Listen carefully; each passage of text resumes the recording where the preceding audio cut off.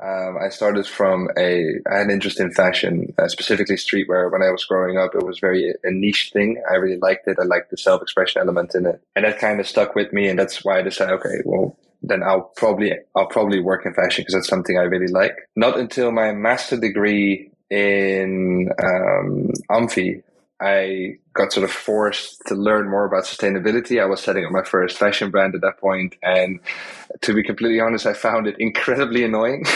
I did not like it one bit, but I kept it in the back of my head, and I thought, okay, well, it does make sense, so we have to do something with it. And then I started working for Amsterdam-based footwear and fashion brand Filling Pieces, and they had at that point a small project called the Sustainability Project, and they said, okay, we need to write a strategy for this and implement organization-wide. You have some background with sustainability. Could you have a look at this? And that's where I really got into it. I really started doing the research. I really started understanding the scope of the problem and where sort of the pain points of the problem were and sort of the different stakeholders to the problem, why it's so difficult to change. This project with Filling Pieces was during or at the end of your studies, or it was after you were graduated? At that point, at first, I was just working part-time at Filling Pieces. At some point, I started there as a customer service employee, just something to do next to my studies. And then as soon as I graduated, I told them, hey, I kind of want to work here. I like it. So what can we do? You did the 683 project with Filling Pieces that you touched on. What was really the approach with regards to sustainability in that project? I think A3 is really the product that came out of the strategy I developed as Filling Pieces, because first off, Filling Pieces is not a sustainable brand, right? It's not. It's a fashion brand that was founded to bridge the gap between luxury and streetwear and between cultures. That was sort of that's the purpose of the brand. Yeah. So we inserted sustainability as something, well, if you want to do that long term, it needs to exist in the world, and therefore needs to at least have sort of strive towards a net neutral impact. Mm-hmm. And we set a bunch of guidelines. We set sort of overarching rules of where we would sort of in the direction we would go into. And the 683 project was the actual product that came out of that. So according to all those rules, we said, okay, how can we do something? How can we make the most sustainable product that we can right now, while still making it relevant for the market, while still making the product that customers are used to from Filling Pieces in terms of quality, style, look, feel. That's also on brand. Mm-hmm. So there was a lot of defining parameters, but also within that space where me and the production team, we were given the freedom to go all out. So at one point I wanted to know if organic hides from cows mm-hmm. were the same quality as the hides that we used in Portugal.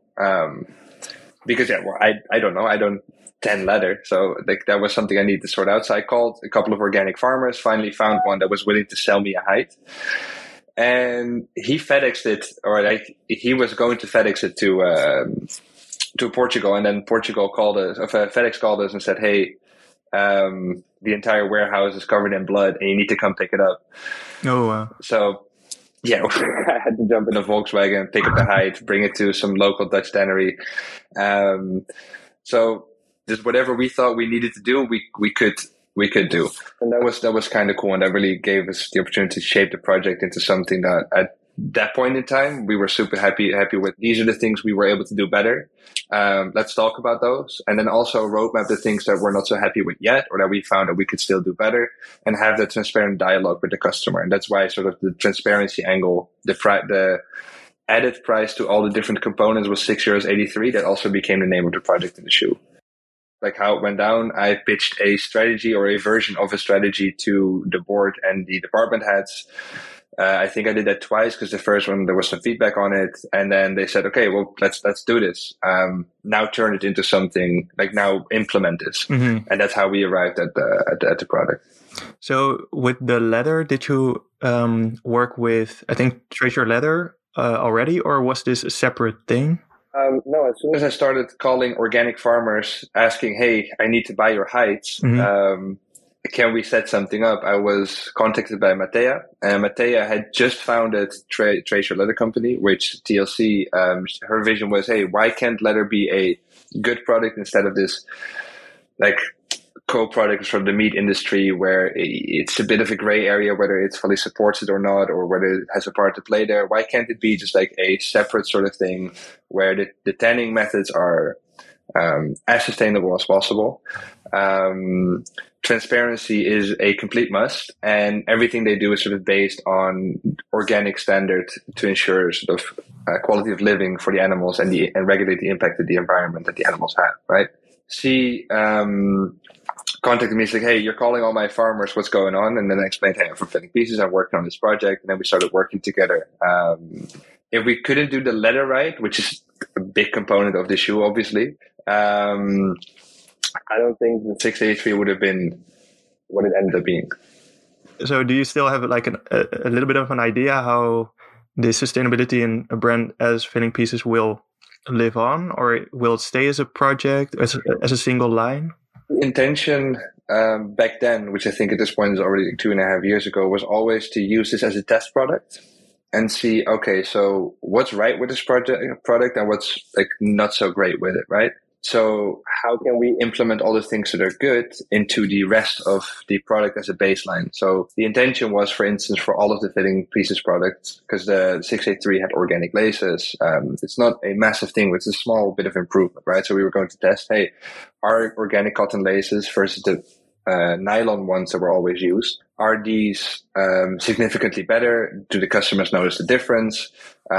If yes, then we look for something else, or we see how we can fix that. If no, we implement it into the entire range of shoes. So then everything will have organic cotton lace instead of the nylon, unless technically it's not possible for whatever reason. We intended to do the same with leather, the same with the sole they were using. And I think the first season, it ran really well. The second season, it ran really well as well.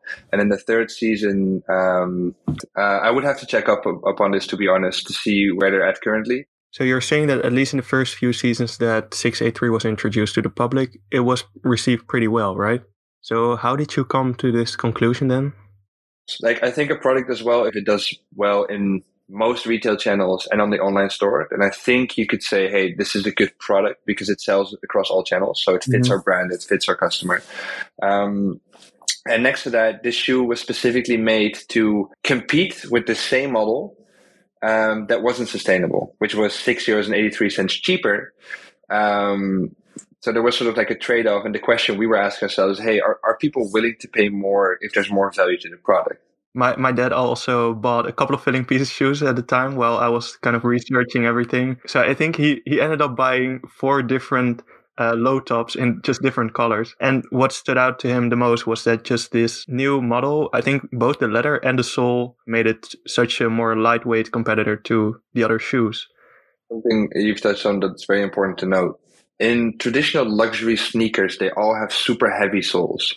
I think it's sort of like a quality feel. You know, when something is heavy, it feels like quality. Plus, those soles are super durable. Yeah, so does it still compete with the low top on a like durability level then? Like, soles are tested for durability. I think if you go beyond like 5 years, you start seeing a difference. Yeah. But then, to be completely honest, I think loads of sneakers are designed to last a really long time. And if you take care of them carefully, and you really do that, you can make it last far longer than that initial period of 5 years. However, on average, I think most sneaker brands will recognize that a customer purchases two new pairs of sneakers every year. So then either they have a lot of sneakers, or they don't last as long, because either they're not well taken care of, they go to a festival with them, or sometimes I guess also the build quality isn't up to par. And so they do last long. I currently work at Wear Store in Rotterdam. And we also have some Filling Pieces coming in. We just clean them. And then you also see that there's sometimes even Filling Pieces that we get in. We can sell them as refurbished shoes. They are still good. Yeah, and I think it's also interesting that these footwear brands can kind of see with Wear Store and concepts like these, how their product is performing, and kind of take design cues from that. All right. So I think it would also be very interesting, of course, to talk about your current project that you put a lot of time into, which is Full Circle Clothing. Could you just give a brief introduction of what Full Circle is? Started out as a circular t-shirt company where we said, can we make a t-shirt and then recycle it over and over and over and over again? And how would that business model look like? And is the sort of infrastructure that we need in terms of the supply chain, does it exist, or will we need to build it from scratch? Turns out it mostly already exists. We just still have to improve and innovate on it. And the business model is quite simple. It's a take-back business model where people are rewarded for sending their garments back.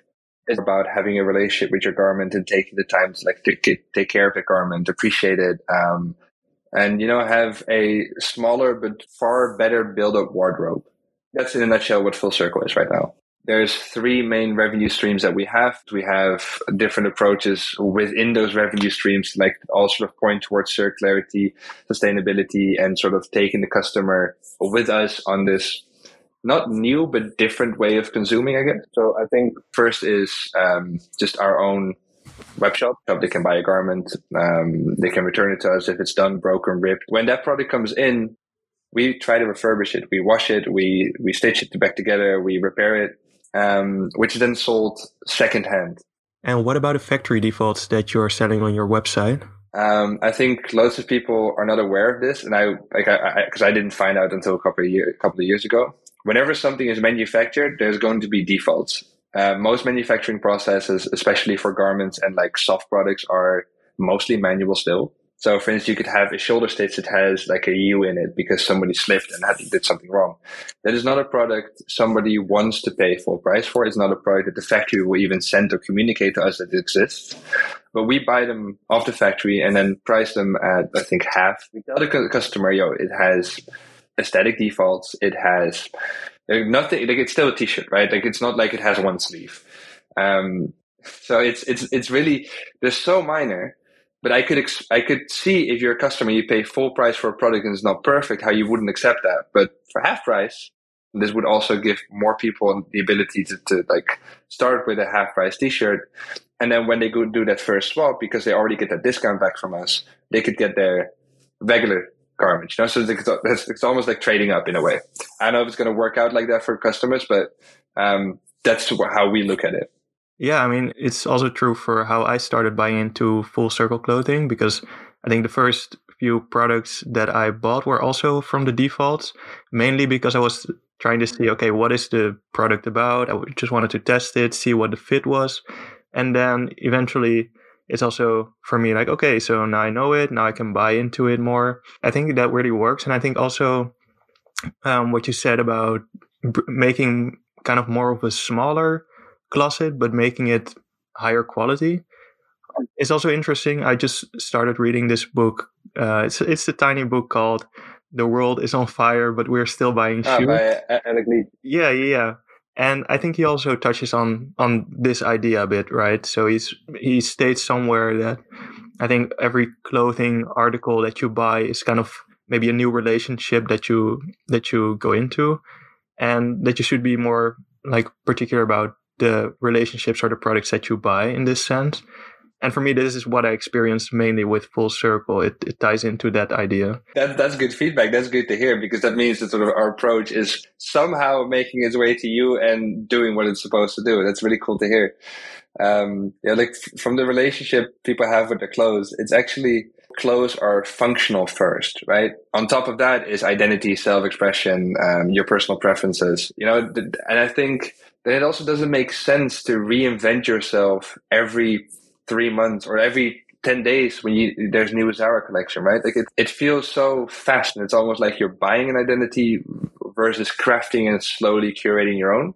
And I think one of our challenges is to try to get people to see the long-term benefit, because there's no immediate payoff. Like, I mean, when you buy a Full Circle product, there's still that initial kick, but you only get to do that once every so many weeks, months, depending on how you use your clothes, right? Because they're more expensive, they will last longer. So there's also like not the necessity to buy something new. So you have them for a long time. Therefore you have a relationship with them that's different than just this piece you built one off. And I think we're slowly applying this to, for instance, we host Slow Jams, which is a music event that we do with live music. We invite friends to a small venue in Amsterdam, like maximum like 100 people. And then there is a live band, and it's an hour. It's on a Wednesday. It's not a party. It's something to just, all come together, experience something consciously, and then realize, hey, this experience was maybe worth more than watching 4 hours of TikTok videos at home. If people gravitate towards that, then that's how we'll go. For sustainability in fashion to work, the people that are inspirations to people for their style or for like their production capabilities or like the way they build and manage and brand companies, they need to accept it and find it interesting or gravitate towards it. Where did the idea start? Did you start out with a team already? Did you start out thinking about possibilities, or like what was the first spark? I was still working at Fitting Pieces, but as I earlier said, I always had the ambition to do my own clothing company. So Mark is a art director, photographer, and all around super good with community. Wietse is one of the most talented young designers I know. He's conceptually super strong, and his translation from concept to product is. He's worked with some great names. He's worked with the North Face. He's worked with what's that called? Rayburn. He's worked with there's some I can't say, but I think he really has a unique approach to how he does these things. And then Constantine was really good at branding and marketing and brand positioning. So, for instance, all the posts you see, all the communications around the brand, he writes that, and he just has a really good tone of voice that I think fits full circle perfectly. I had built companies before, so that's where I fit in. And we just started with that. We started like putting our heads together and seeing, okay, so how can we do something with if we build a fashion brand, what would it look like? As sort of like a bottom baseline, we said sustainability has to be a thing. Like it has to be top notch, otherwise we won't do it.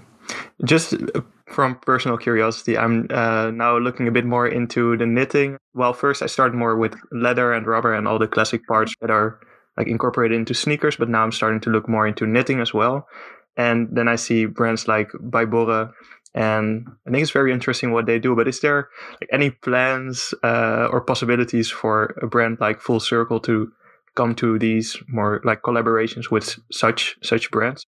I know the design software they kind of build allows creators immense freedom, which I think is really cool. And also the fact that you can do smaller quantities, besides helping like smaller brands or individuals, is also obviously a more sustainable approach because you don't always need 1,000 units or something. But for his process specifically, I don't know if he could slot into Full Circle. But for instance, we have done a collab with Bonne Suits, where we took their core suits, looked at it, okay, what elements would need to change to make this a product that's fit for recycling? And then we redeveloped the fabric based on sort of like the swatch that they gave us, where we use our 50% recycled, 50% organic yarn and try to recreate the fabric, try to see if it's as strong, if it like lasts as long, because it's one of the things we're really proud of. Their suits last for like more than 10 years. And when that suit comes back to Bonne, we'll get a chance to recycle it and turn it into a new fiber again. And I think that they just went like, okay, this is an infrastructure we're going for, let's do it. I think it was a really cool step on their end, and we could do those things, but they really depend on the situation and how rigid the product of the client is. All right, so you really test if their concept can fit with the core principles of Full Circle, and otherwise you don't do it. There would probably be a lot more easy money to be made if we did do those things, because I think at this point, if people Google us or look us up, they would immediately get, oh, this is super sustainable. So whatever they're doing is sustainable or circular. And I think we have to keep living up to that name in order to keep that trust with people. So we're speaking to an agent right now who has loads of contacts in retail, and we're going to see how can we best position ourselves amongst retailers whilst telling this story about circularity. Because if people just see a black t-shirt, why would they pay more than the brand that's hanging next to it, right? And how do we get retailers on board with this swap progress? Because ideally, all my retailers will be swap points. So it's easy for customers to go, oh, it's down the road. I'll just go there, get a new t-shirt, drop off my rip one. So how do we get those on board? I think that's the bit we're focusing on now. I would really like to open a store next year in Amsterdam. The full circle experience, we can make that manifest into one building that looks and feels as if you're walking through the Instagram or through one of the events. I think that would be really cool to do next year as well. So after talking to Max about his different ventures in the field of sustainability and fashion, it really stood out to me how he was able to transform his personal passion for streetwear into a career by constantly making these steps and seizing opportunities that are, to me, pretty much the result of taking action, having a hands-on approach, and always staying curious. In all of the roles he fulfills, he is constantly faced with new challenges, but with the right team and by continuing to work on these problems, by testing and iterating, he is able to overcome them. When I asked Max what his advice would be to other people that are trying to make their first steps into the industry and start a career, he shared the following message. First of all, ask yourself, the thing that you want to do we need more of it? Does it add value? Does it have a purpose? If it, for instance, is just going to be another fashion brand, he is not saying it will fail. Maybe you're a super talented designer or just really creative and it gets picked up at the right moment with the right people, then it can become a huge success. But ask yourself, what do people need? Do we need more brands? And if we do, what kind of brands do we need? The second thing he said is that if you do have an idea that you think adds value, that will help people and make the world a better place, just do it. Just go out, talk to people about it, get a first sample made, get a first product ready, wear it, show it to people, learn through the process. Then whilst you're doing that, don't try to do everything yourself. You can only do it together.